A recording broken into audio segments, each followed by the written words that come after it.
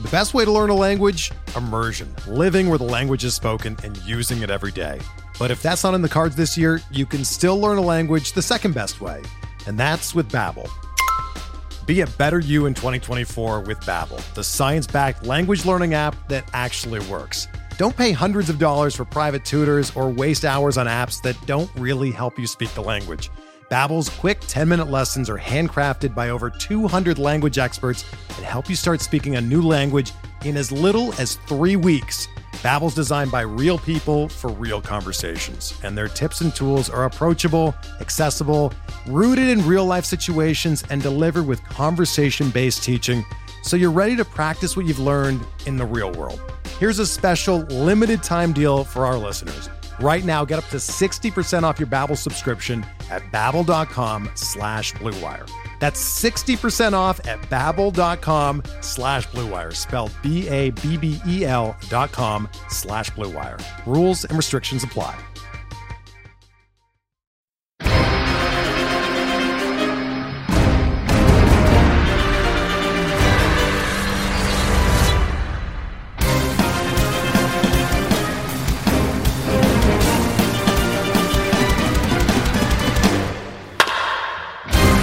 What is up? Welcome to episode number 248 of On the Corner, the official PitcherList.com podcast. I'm your host, Alex Fast, joined as always by the Miss Frizzle-tastic Nick Pollock. Nick, how you doing today? What is happening? Yes, I'm going to be quoting Miss Frizzle today. Oh, yeah, Very get ready. about it. Yes! It's that kind of podcast. Something tells me Hoot's going to have a timestamp for that sucker. Nick quotes Miss Frizzle.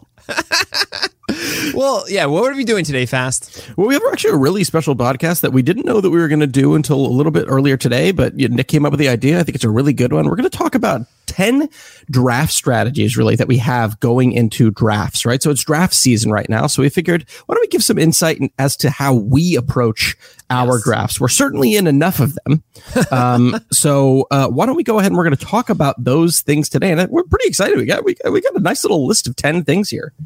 Yeah, we had our labor draft, for example, last Thursday, which was very stressful. Well, we broke about 8 of these 10 rules. We broke about 8 of these 10 rules. About those. No, that was a lot of fun, and I'm going through multiple right now too. Obviously, TGFBI. There's Raz Slam going on too, and then there's also this Guillotine League that I'm in. It's an 18-teamer. Where a team gets eliminated every single week of the season. This is part of the Wacky Leagues. If you want to join those, well, guess what? You have to get PL Plus to do so and join our wonderful community. You should do that. PitcherList.com/plus. You get to hang out with our amazing Discord. You support this podcast and everything we do at PitcherList, and you get an ad-free website. You get article notifications as well, which is really cool. There's a lot of amazing stuff. Just go to PitcherList.com/plus, and we hope to see you inside the Discord soon. There's your plug, Fast. Wasn't it well done? It was really well done. I just wanted to say, we have a bunch of people who are like experts at particular things, right? So obviously we have our pitching expert, who is you. We have a few hitting experts like, Scott Chu, Dave Sherman, the all-around expert, Metzelar, of course. Yes, Metzelar. But then we have Miles Nelson, who's truly just a guru at coming up with leagues. And because truly the Guillotine League is such a brilliant sort of Call of Duty-esque kind of league. And I just think it's absolutely brilliant. Before we get into, this is a little off the cuff, but before we get into the top 10 draft strategy things, who are some guys this spring training so far that have stuck out to you? We're gonna have a podcast a little bit later about this. You also have a list coming out soon, or an article coming out soon. But I'm today, Yusei Kikuchi sitting 96. Ooh, what? Ooh. Yeah, that's something else. That's really something. Yusei Kikuchi sitting 96. Yeah. That is very, and let me do one big umbrella caveat here. Okay.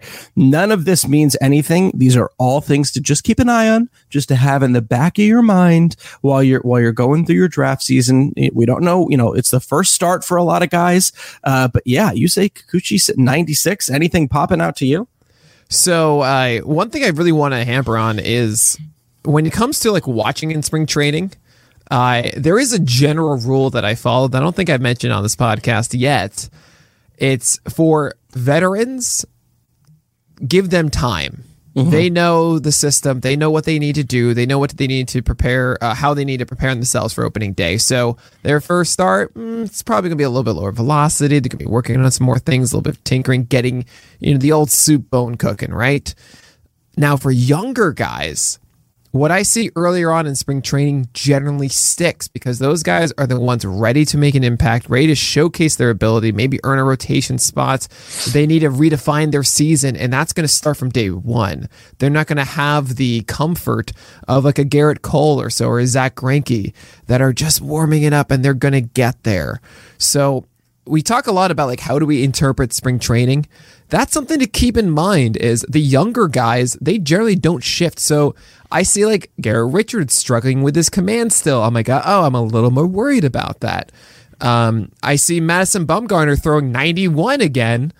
And I'm like, okay, this is great. I mean, I thought it was going to take longer for him maybe to get up to that velocity. And right away, we saw that, instead of the 88, 89 that we saw from Bumgarner last season, maybe even 87 at times. It was kind of weird. He's already 90, 91. That's exciting. I'm considering Bumgarner as a sleeper all of a sudden because of this, especially in a year of innings being super, super weird. I saw Domingo Germán right away look fantastic. Jordan Montgomery looking pretty good with his secondary stuff. So there are a lot of takeaways you can have early on.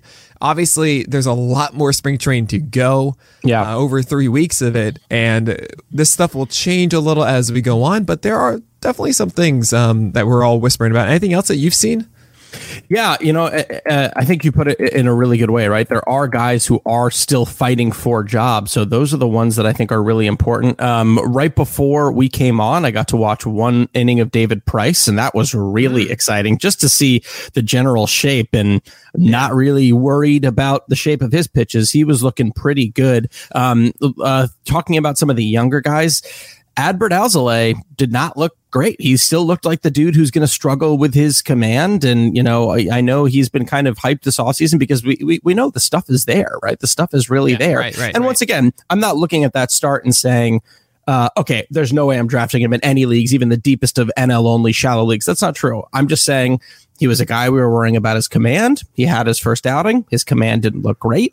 Let's see what he looks like moving forward, but it wasn't really the most encouraging thing. Also, Brandon Woodruff went today and not ideal. Once again, doesn't mean I'm moving him down draft boards or anything, but he got smoked by a Justin Upton home run. There was an Anthony Rendon one that you could say was a little bit wind assisted to right field, but I think that Justin Upton one landed in the Pacific. I mean, that thing was smoked. So yeah, those also like John Means, man, sitting 92. Don't love it. Right. Yeah, he was. Well, I mean, he touched like 94 in that start, but I think in the first one he was a little bit harder. But I think you're right. I'm not out. Like, I don't feel that John Means' velocity is gone or anything like that. No. I don't think like the hike we saw last year is gone because I think the first start was 93, 95. I'm not sure. I can check. Yeah, it's. I'm not totally convinced that he's a 92 guy yet. His changeup and his curveball were great. Lots of really well spotted fastballs. There's one that was it Brian Hayes pulled down the line for a double. That was actually a really good fastball that Hayes just was able to jump out in front of. But yeah, I mean, it's kind of fun. I'm sorry. I hear wind assisted, and I feel like that's what a wonderful insult that is. Wind. Yeah, as in like Rendon hit a home run. It's wind assisted, kind of like how Kobe Bryant is soft. Yeah. Man, it's very nice, very poetic. It's funny too. Like this is for really deep leagues too. But I feel I finally we had this 14-hour drive down to Florida, and Kristen was not going to let me listen to baseball the entire way, but I got to listen to the Orioles game and got to listen to Hunter Harvey. I still am not convinced that man is going to be our closer come opening day. Who was the alternate again? Tanner Scott. That's who I think is a nice, if you're in a deeper league or if you are going to punt saves, that battle, because the Orioles, they're not going to be good, but they're still going to get a good amount of saves, and sure. Tanner Scott might be the guy to do it. So that was another guy that I was kind of fast. I don't know. I don't trust people with two first names. That's why I was on them both, Hunter Harvey and Tanner Scott. Yeah, so. that is kind of a weird thing that they have going on. Oh, also, yeah, Matthew Boyd changing his release point is very interesting. It could lead to theoretically, maybe him finding another tick of velocity. If he can start sitting 93, 94 again, like we were kind of hinting at last year, that would be interesting. Curious to see what it does for his slider as well. But yeah, definitely. A lot of people are saying it could up that velo. Even a tick would be interesting. And of course, we talked about Aaron Savali, the arm circle changes we saw in full force. He was mentioning his four-seamer being getting more ride than last year, to use his words, which we're all very excited about. As a new split change as well. Yes. Exciting stuff with Aaron Savali. You keep bringing up all the hits. Josh Lindblom, he's talked all offseason about increasing the efficiency on his four-seamer. Had 2 overlays yesterday of what that meant for his curveball and for his splitter. Just another guy that it's like, okay, he talked about doing something in the offseason, and he's also going to be a guy that's going to get a lot of innings. He's going to get a lot of innings for that Milwaukee team. Obviously, you need to check that command. The command is the one thing that I'm still a little bit worried about with him. There is still a floor when it comes to Josh Lindblom for sure, but that's another really exciting thing to keep track of this spring training. Yeah, like with Lindblom, it was like a 90-mile-per-hour fastball, and without the edges in his favor, Lindblom will get hurt. So that is something I'm still worried about. I am actually curious. I don't know if you remember where you had Lindblom in your top 100. I had Lindblom as, I actually pulled it up, number 91. Okay. All right. Are you changing that? Let me look around who's around him. Yeah, I would probably bump him up a little bit. Yeah, like I would bump him up probably to the mid 80s. Like Michael Kopech is there, and he's probably starting the year out of the bullpen. Right. And I don't know how many innings he's going to get. I had like AJ Puck ahead of him, Mackenzie Gore. So there's that tier of like young, exciting arms. I think I would probably put him behind like Davies, Happ. Those kind of guys, going to get you some innings, could be serviceable. So probably low to mid 80s is where I'm thinking right now. Well, once again, Happ is just getting ignored a bit. I don't know. Yeah. We'll have a podcast dedicated to our favorite sleepers, and we'll have one dedicated to just our favorite busts. So yes, definitely stay tuned for that. I'll have articles of this on the site as well. And I'll also have an article about exactly what we're talking about today. So before we get to that really quickly. That reminds me. Yes. Sorry to cut you off. I didn't know if you were cueing me or if that was... I was cueing you. Oh, great. I knocked that out of the park then. Yeah. Ooh, there was one big piece of pitching free agency news, one that you fortuitously called. And I'm curious to know, now that you have seen that Jake Odorizzi has landed in Houston, where would you theoretically put him in your top 100?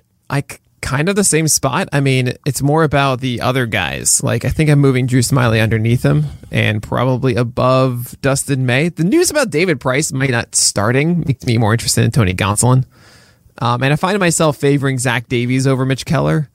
So I might put, I have Jake Odorizzi at 68, assuming he was going to sign somewhere. The fact that it's Houston doesn't really change a whole lot. I will mention that maybe Dusty Baker does let him go longer than the Twins used to.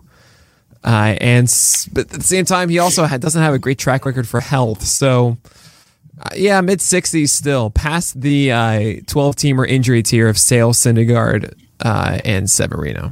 Okay. Very, very interesting. Yeah, I think that makes sense. It could be. I'm excited to see when he makes his first spring training start. We knew he was working out. Right. Yeah. What's he doing? But that is an exciting ad, especially for innings. I mean, 1 year, so they're probably going to let him throw. And then wins, because it still is a good team. Still is a good team down in Houston. He could be going longer than he used to as well. So we'll see what happens there. Just if you're looking at Jake Odorizzi, be like, hey, I need to see 94 or so. With four seamers at the top of the zone constantly, right? That's it. Don't care about the secondary stuff. Just do that, and you should be good. But we're going to talk about our draft tips today. And if you enjoy these draft tips, well, you should leave us a review on our podcast. We have 2 feeds. We have the On the Corner feed. So if you're listening to this on the major Pitcher List podcast, and you're like, oh, all I want is the On the Corner one, just separate from it. Well, you can do that now. We have our own On the Corner feed. You might even notice the new artwork that we have that Justin Paradis made, which is amazing. Lovely. It's so cool. I want to frame it. I'm going to put it in this room, I promise. And so leave us a review, all that kind of stuff. And to get PL Plus, I'm going to stop plugging things. We're going to talk about this right now. We actually have like 15 tips. We're going to condense it to about 10.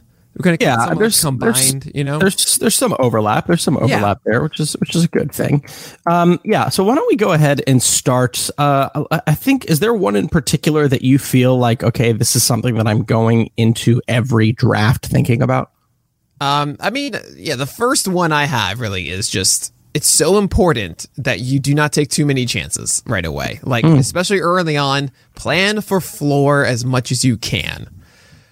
You can not win a draft, you can lose a draft, right? And if you put yourself in too many situations of risk, then you can go out of the draft and be in a terrible situation out of the gate, right? It's hard to do this because I love fantasy baseball and I love rooting for those guys that you just have this glimmer in your eye of, oh man, he's going to be so wonderful and so great and all this. I don't want to take the guy I already know. I want the mystery box, right? And you have to just be as conservative as you can, at least in the first half of the draft. It's just so important. Make sure you have players that you know you're going to hold through the year. With every player you draft, ask yourself, is there a scenario where it's May 15th and I don't want to roster this player anymore? And if the answer is yes, consider maybe someone else that you don't think that's going to be, especially in the first half. Second half, 12-teamers, you can go ham wild, but we'll talk about that later. Yeah, that actually harkens back to another point that's on here that I want to even jump back towards, and it's kind of ironic that we're jumping back towards it because it's create a plan. The first one. Yeah, exactly. Right, yes. Create a plan, right? Sure. And put yourself in a position where, you know who those guys are, right? The guys who have that glimmer in your eye. And, like I had a weird reckoning this year where the past couple of years I've done something where there are those guys that I get really excited about, right? Like the Matthew Boyd, the blah, blah, blah. And I find that I end up drafting a lot of those guys and having them on a lot of teams. And this year I'm actually actively making sure I don't do that. I imagine people listening to this podcast probably have on average like 2 to 4 leagues as opposed to just one. Sure. Right. And I think one of the things I'm trying to do, and I think I want to recommend this for other people too, is like, let each league be the one that you take your shot on those different guys. You know what I mean? Yeah. Like, for example, I didn't get Josh Lindblom in my TGFBI and I really wanted him, but I got him in another league. I didn't get Lance McCullers' share in any league. So in TGFBI, I was like, I'm actually going to get a Lance McCullers share right now because this is a guy that I believe in. Spread out that wealth a little bit, because if you think about it as this draft isn't just going to help me win this league, think about it as like, okay, well, if at the end of the year I can be competitive in 2 leagues, then that's great. You know what I mean? And so you're playing the game of hedge your bets. Yeah, hedge your bets a little bit, but also like you don't necessarily hedge your bets and also spread out the love that you have for the guys that you want. You know what I mean? Right. It also is going to free you up a little bit because you don't necessarily have to reach then, knowing that like, okay, I might not have to, really reach for this guy, even though I really, really want him. And there's other value on the board. And if I don't get him, it's not the end of the world. I'll be able to get him in other drafts.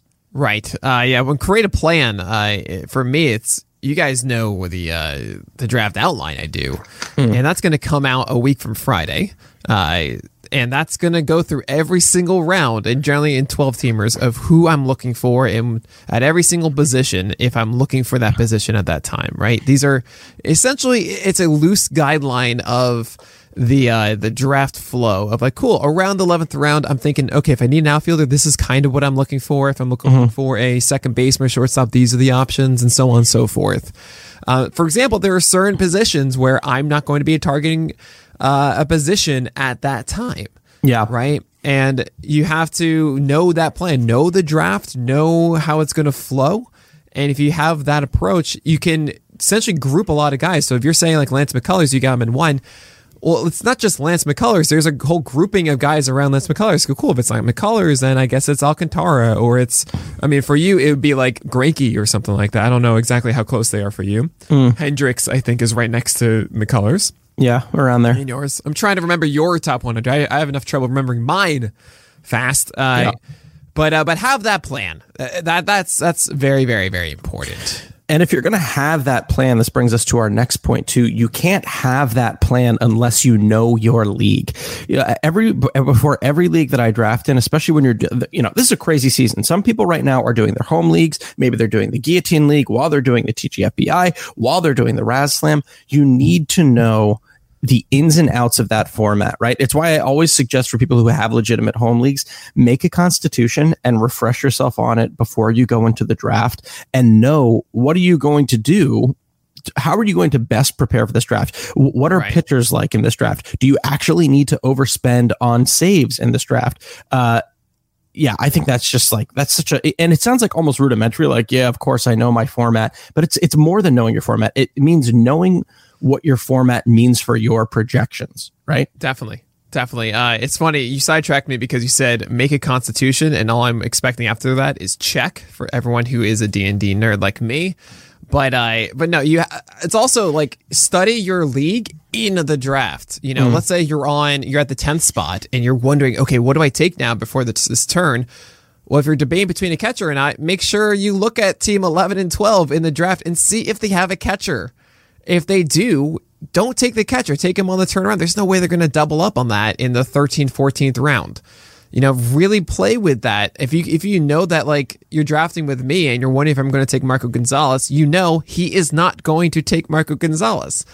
Try as best as you can to study your opponents, know what positions they have available or not, and that can actually help you get the team that you want along the way. It helps a lot, especially like if you're playing with Baffled Crazy. You know he's going to take a second starter. Go and do that, right? And it's easier than you think to actually get a sense of who your league mates are going to go for. And you can definitely work that in your favor. Well, here's a great way that you can do that I actually just realized, and I'm actually happy you brought it up, because one of the articles that Ariel Cohen wrote after he won either Tout or Labor a couple years ago was like, figure out who's going to draft two, right? And sometimes you are going to be in those high-profile leagues, or you're going to be in TGFBI with high-profile people, and it'll be easy to do that. Sometimes you're not going to be. You're going to be in an NFBC league, and you don't really know the people, but a majority of these people have Twitter feeds, and those Twitter feeds are either filled with the people that they are interested in drafting, or they are filled with likes of the tweets about people that they are interested in drafting, or retweets about the people that they are interested in drafting. So if you really want to go crazy, you can go down that social media rabbit hole and find out who values who. I actually made this error today. So I'm in a Razslam league with Smada, who makes, like the best spreadsheet ever. Like it's just the best spreadsheet ever. And he had a tweet earlier today, or maybe it was yesterday, saying like, here are the guys I'm like, I'm all in on, right?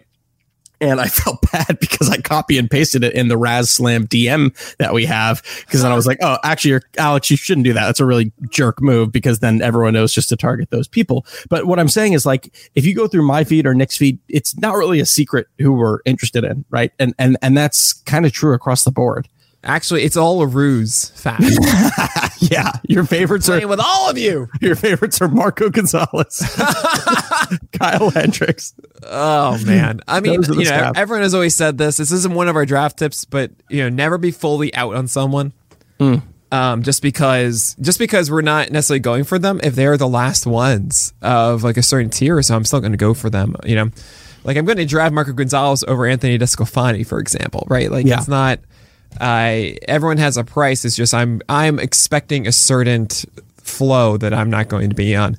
But other things, I mean, you talk about projections, and how I feel about them personally are that projections are more like guidelines, like the parlay. They're not profits. They aren't saying that, oh yeah, at the end of the year, this guy is going to have this. Yeah. And this guy is going to have this. They're just trying to nudge you in the right direction. And if you treat projections that way, that instead of comparing two guys and saying, oh no, I'm going to get 2 more RBI from this guy, like they don't know.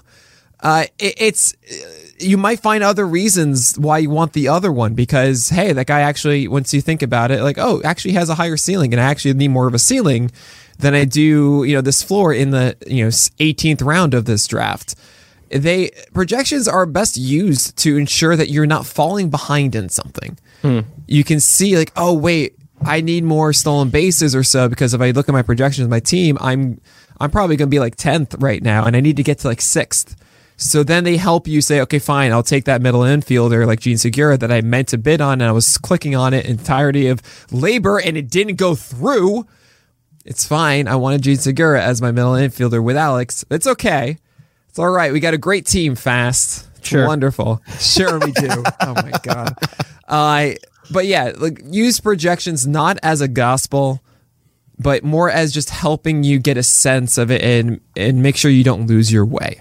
Yeah, definitely. I'm actually going to be a bit hypocritical to that, but let me finish the point first, and then you'll see why I'm being hypocritical about it. At the beginning, and this kind of gets into what you just said, and then another rule that I think is important. At the beginning, I think it's okay, as you are making them, to be as obsessive about them as you want.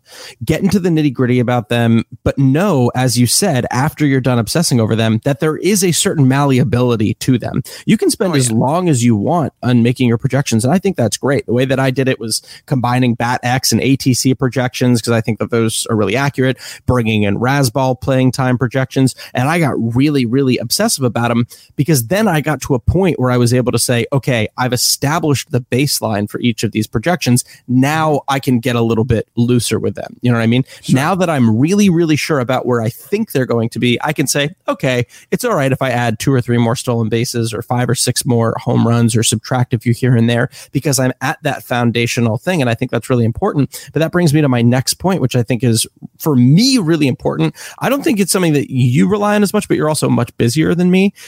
I am obsessive about draft softwares. I think if you can take your projections, and the one that I use personally is called RotoLab.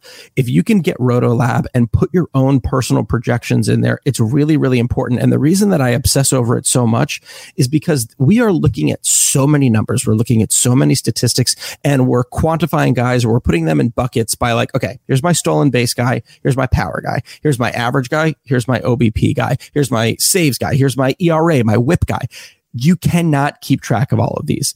So if you put in your projections as accurately as possible, like you can into RotoLab, it's going to ease up so much of the stuff in your mind, right? Because it's going to say, hey, you put in all these projections, you set up the values the way that you want it to set up. As a result, this is the guy that you can target if you're looking for stolen bases. You're actually falling a little bit behind in RBIs. Here are 6 guys that you can target in for RBI. Sure. We have all of this software. Let it do the work for you. You know what I mean? Right. It's gonna be smarter. I had a reckoning about this year. Like when I was trying to do my own projections, I was like, Derek Carty and Ariel Cohen are smarter than me. Like their projection systems are smarter than me. You know what I mean? Like they know more than I know.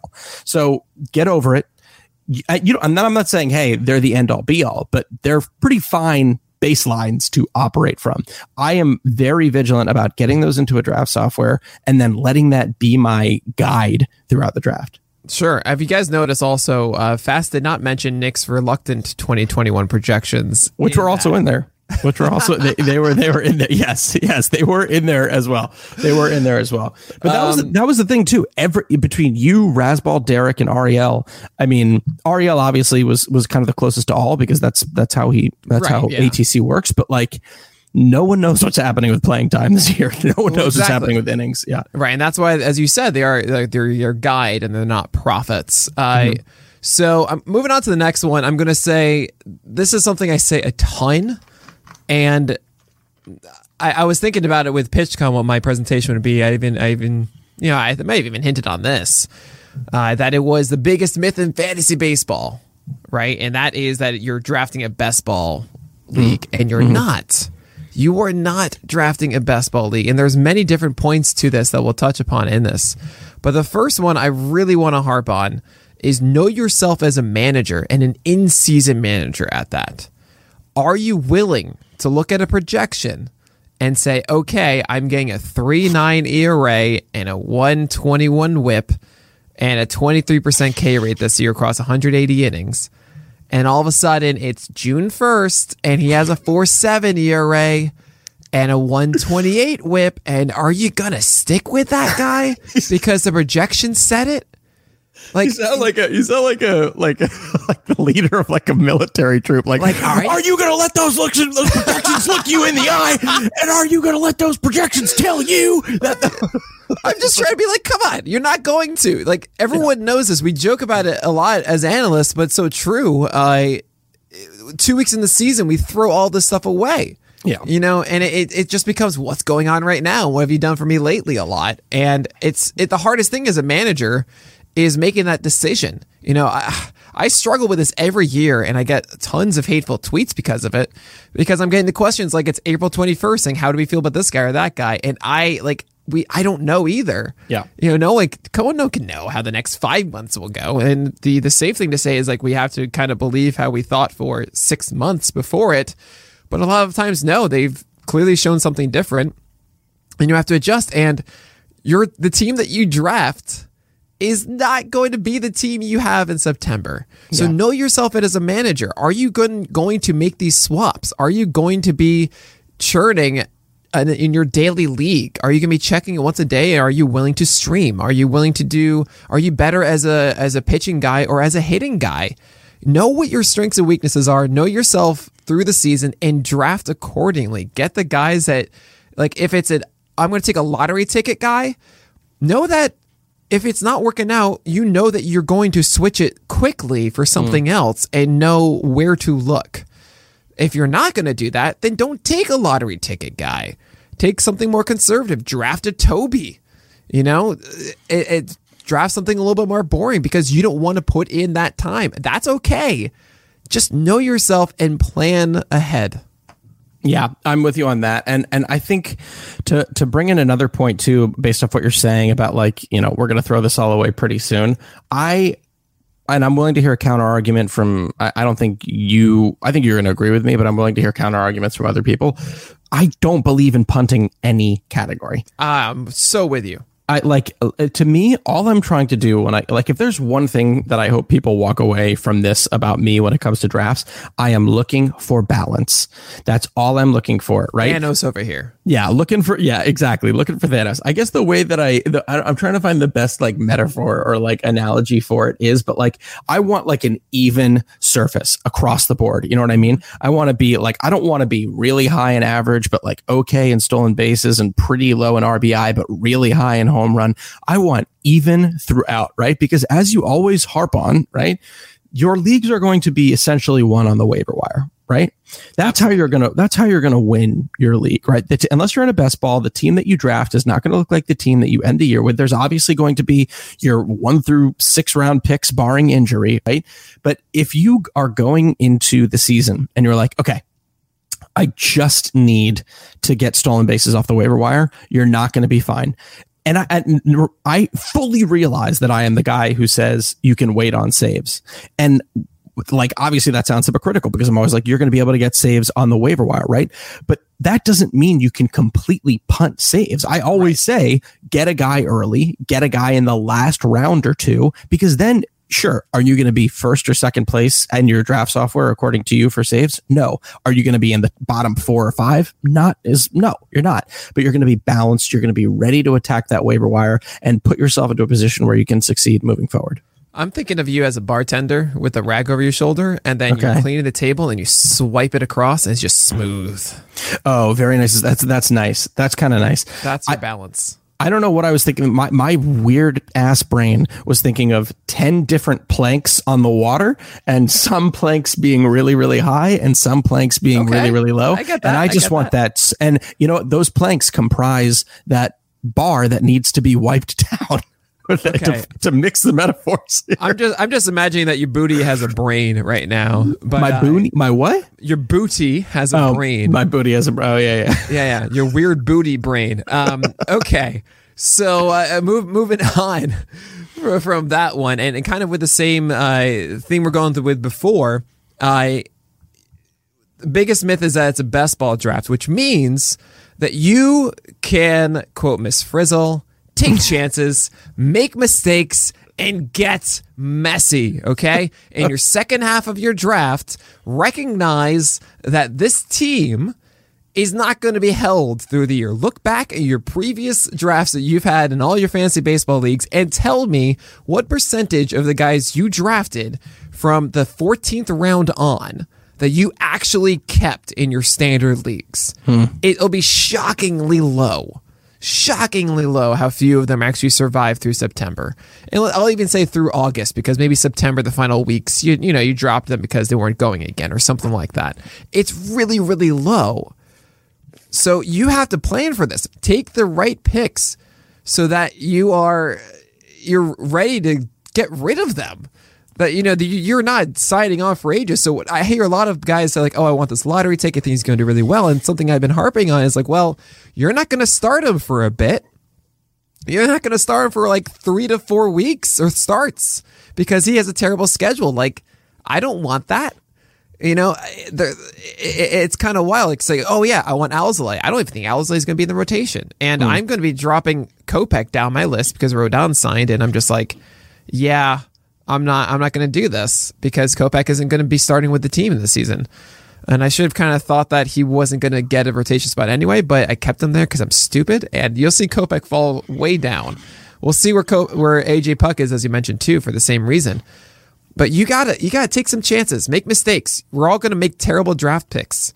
I think even Alex Chamberlain, as we quote like once every other podcast, had a recent tweet saying he came in 15th overall of Raz Slam after all of these mistakes last year. Drafted Justin Verlander in the second round, and many other things, but he came in 15th place. Like, you are going to make terrible picks that you'll cringe at later.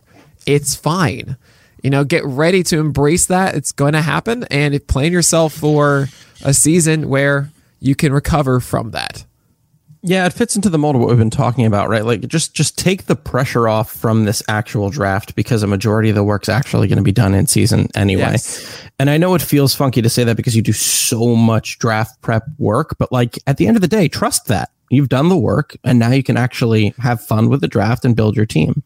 Yeah, it goes to what we were saying before with Lance McCullers. There's a group of like 15 guys or so, and like every stage of when I'm getting a starting pitcher. It's very rarely like, if I don't get this guy, I'm screwed. Yeah. It especially past like the 35th starting pitcher. There is a swath of 40 of them or something like that. It's remarkable to me. Well, I will say that I do have a little bit of pushback there because I think that I agree with you on starting pitcher for sure. I don't think there's any 100% must have, but for a category like stolen bases, there is, right? Sure. Yes. And I bring that up because that just happened to me in TGFBI, which brings me to my next point, which is throw ADP out the window. Get out of here. Yeah, get out, leave. Don't want you here. Get out, leave. Everyone's right fancy word. Defenestrate, right? Everyone loves that as their weird word. You don't know that one? No, what is that? That's to throw out the window. Like fenestra or is French for window. Fenêtre. So defenestrate. I have never heard that. But that's the word that like everyone's like, oh yes, I know a fun word, and it's defenestrate. It's like, well, yeah, everyone. Yeah, it's like everyone's. I guess we know the name of this podcast. Yeah. Defenestrate. No, we're not going to do that. Defenestrate ADP. To tie all that together, I was saying to myself, don't rely on, like, the way that I used to do it was like, I'd look at ADP like anyone else, like, okay, where can I can I wait on this guy a little bit? Can I do this? Can I do that? If you have projections, if you're building a balanced team, and this is the right pick for you at this moment, go out and get it. And I was in a position where I didn't really need pitching. Ryan Yarbrough was still available, and it was really, really late. So I was like, yeah, you know what? I'll take Ryan Yarbrough. That's not going to hurt me because I need stolen bases, but everyone ahead of me has a bunch of outfielders. Victor Reyes isn't going to be that good. I've got the average, or I'm going to be able to take Victor Reyes, and he's going to help me. Bam, he's going to bring back my stolen bases. And then at the end of the round, he was gone because I was looking at ADP and determined, okay, he's probably going to be there. Or, I'm sure that people are like, I don't want to be the person who sets the pick on this player. You know what I mean? I don't want to do that. Right. Throw it out the window. If it fits your team, if you have done your projections, if you know what you're going for, if you're building a balanced team, and if it's the right pick, I do not care if it's 300 picks ahead of where it should be. That's not going to be the case, but you're okay to take that pick. Absolutely. Team construction, right? That's what everybody says. It's not about the ADP. It's about how your team is constructed. Another here is I have written down start ahead, stay ahead. And it goes back to that same thing I've been saying about plan the back half of your draft for the first, not even like 2 months. I'm talking like the first 2 weeks. The first 2 weeks of the season. How many times have you done this? Literally, I know I have. Is where I've had a draft, and then I swap out like my last 3 picks for guys on the wire. Yeah. You know, before the season even starts. Yeah. Everyone has done this. How many times have you done Seriously, this? like, think about this every single year. I mean, I even did it once. I think it was before Aaron Judge's rookie year when I had drafted Judge, and I was like, I need this other guy, and I dropped Judge the day before opening day. But that's not the point of this. Brutal. The point is, I've been harping it a lot.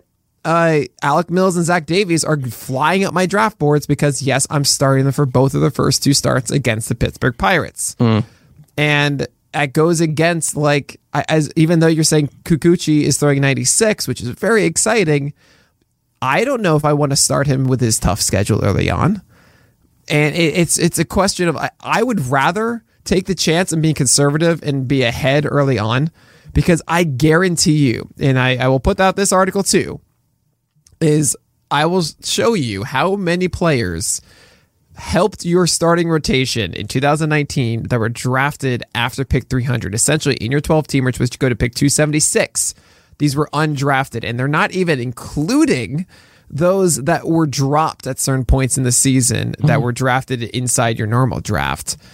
I mean, the list is over 30 pitchers, and it's like Giolito and Lance Lynn and Mike Soroka and Brandon Woodruff. And it's unbelievable how many amazing guys there are. You have to say, cool, I'm gonna have something there. No, you're not gonna get all 30. You're gonna get like 2 or 3, and that's great. So the other picks in your draft, like especially your starters, just acknowledge I'm gonna find something else. Just get something that you know is something you want to start out of the gate.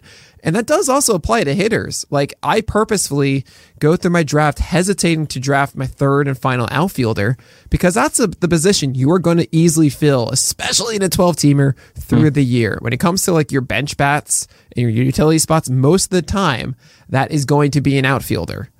So I don't go aggressive on outfielders for that reason. And I'm happy to say, you know what, in the beginning, all right, I'll go with, I don't know, some random outfielder that I can't think of right now. And instead, and just to kind of see how that goes for the first week.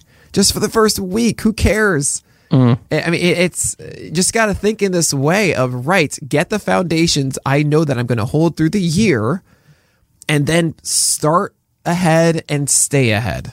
Yeah.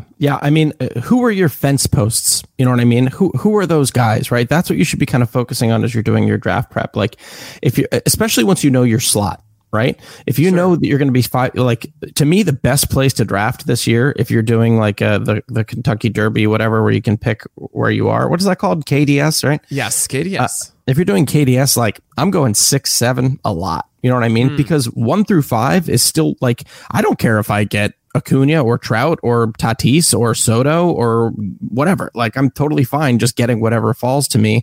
And then as the turn comes back around, you know, getting closer. Like, I did that in TGFBI and I was super happy. So I think that's, you know, know those fence posts, know who those guys are going to be. Now you have another interesting one that I actually want to throw back to you for, and that is, when in doubt, draft a closer. This is an old adage of a friend of mine. This is back when we were doing 10-teamers, but still, it really harpens on a point. I keep saying this word, but closers are value. They are, like, especially in a shallower league, they are a currency. If you have a closer, you can tack on a closer to any other player and get a small upgrade at that player, right? So in your draft, if you don't feel comfortable with anything around you, that you feel like, I don't really like these things, I don't feel like I trust them, just get a closer. You've gained something. You have a closer, you know you're going to have to get saves at some point. You have it. There you go. There is value for your team in a closer, right? So that's just kind of a backup thought I always have. So I think, like, normally around the 12th, 13th rounds, I just look at the pool and just go, nothing here is really grabbing at me that I like. All right, I'll get a closer. And I just get the best closer I see. Yeah. You know, it's so, do you, it's a weird adage. It's more of, I think it's more towards recognize your point at which, like, it's not necessarily about a closer. It's more about what is giving me value that I know I'm going to have through the year. right? Yeah. And closers are often the ones that when you're in this confusing area, they're the ones that are more tangible, especially early on in the season. Yeah, I'm just thinking about. I'm not trying to contradict what you're saying. I'm just thinking about like you can contradict it. Yeah, this year's just crazier than ever. You know what I mean? And in my mind, like if it's not one of those top guys, like unless it's a dude who's really, really going to help your ratios, you know, like for example, I just took Diego Castillo in TGFBI because I do think he's actually going to get a good amount of saves because I think Nick Anderson's going to be the fireman. But to me, it was also like he's going to have good ratios as well. He's going to have a pretty low ERA and he's going to have a pretty sustainable whip with a pretty high K rate. I just don't know. This is just me ambling about. I just don't know what to do at closer this year. Like it's just such a minefield. Like I guess theoretically, you know, spend on like who are the guys that are sure things, quote unquote. Hendricks. You can't even necessarily say that about Hader. That being a 100% sure thing, because it really wouldn't surprise me if at the end of the year, him and Devin Williams like were just split in terms of saves, right? So you have Chapman. I think Kenley Jansen is a guy that I draft a lot because he's in an interesting situation where he's not the best pitcher in that bullpen. You know what I mean?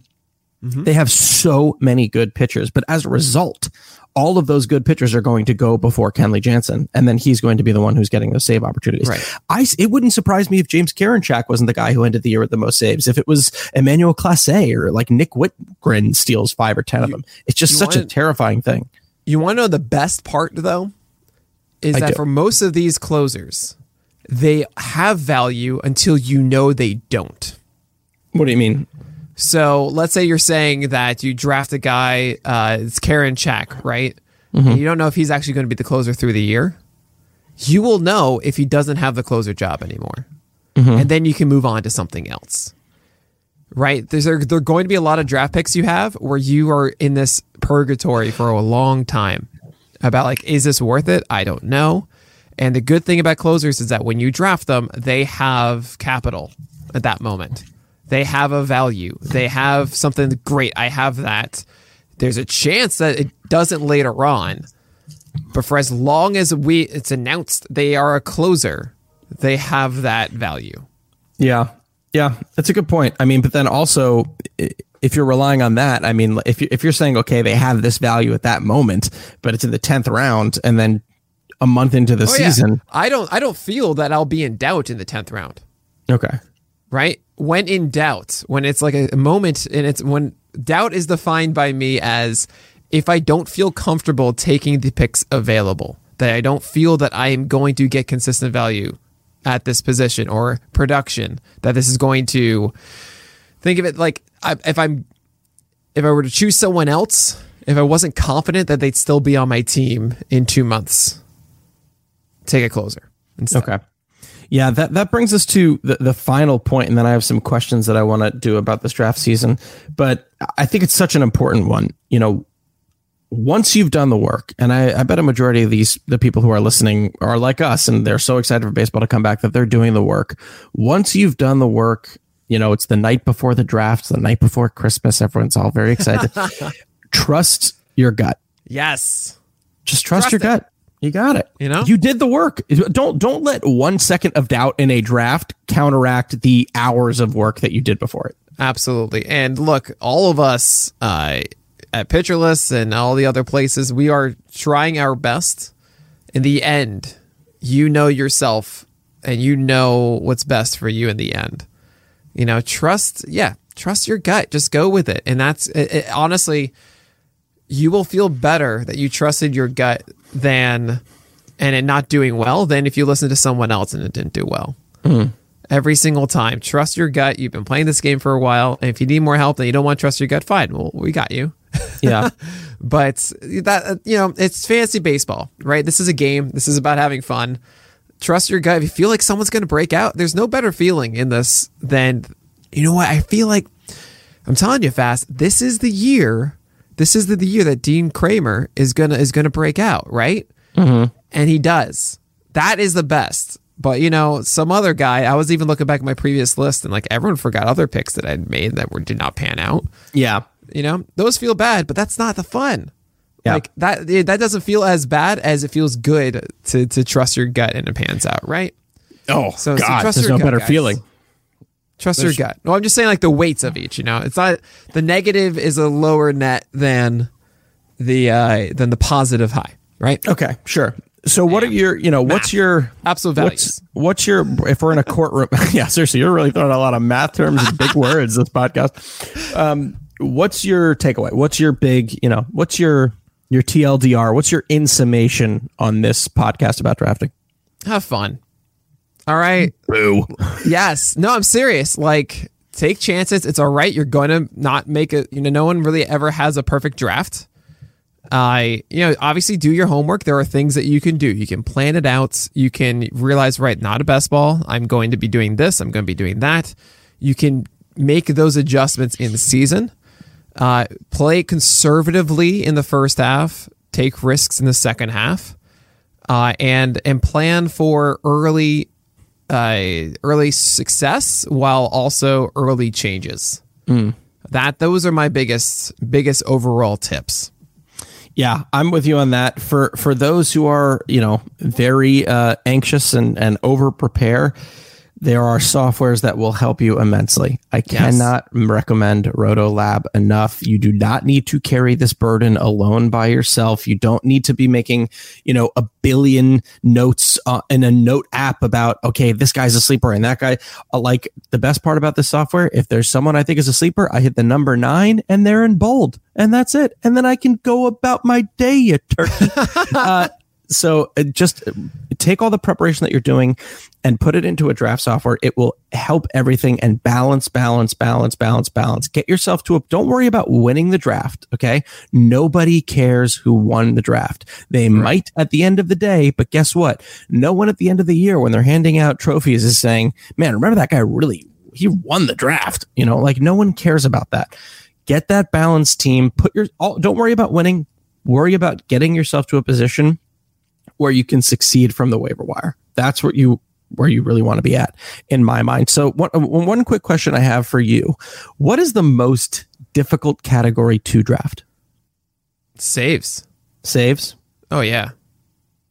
Easily. Yeah. I mean, you say it best. Like, you have to prepare for the season ahead. And I don't like overspending on it. Yeah. You can get kind of cute and get like, all right, cool, I'm going to get 2 in rounds 8 and 9 or so and be done. But then you don't even know that. The whole 2019 of Trinan and Edwin Diaz just wrecked us.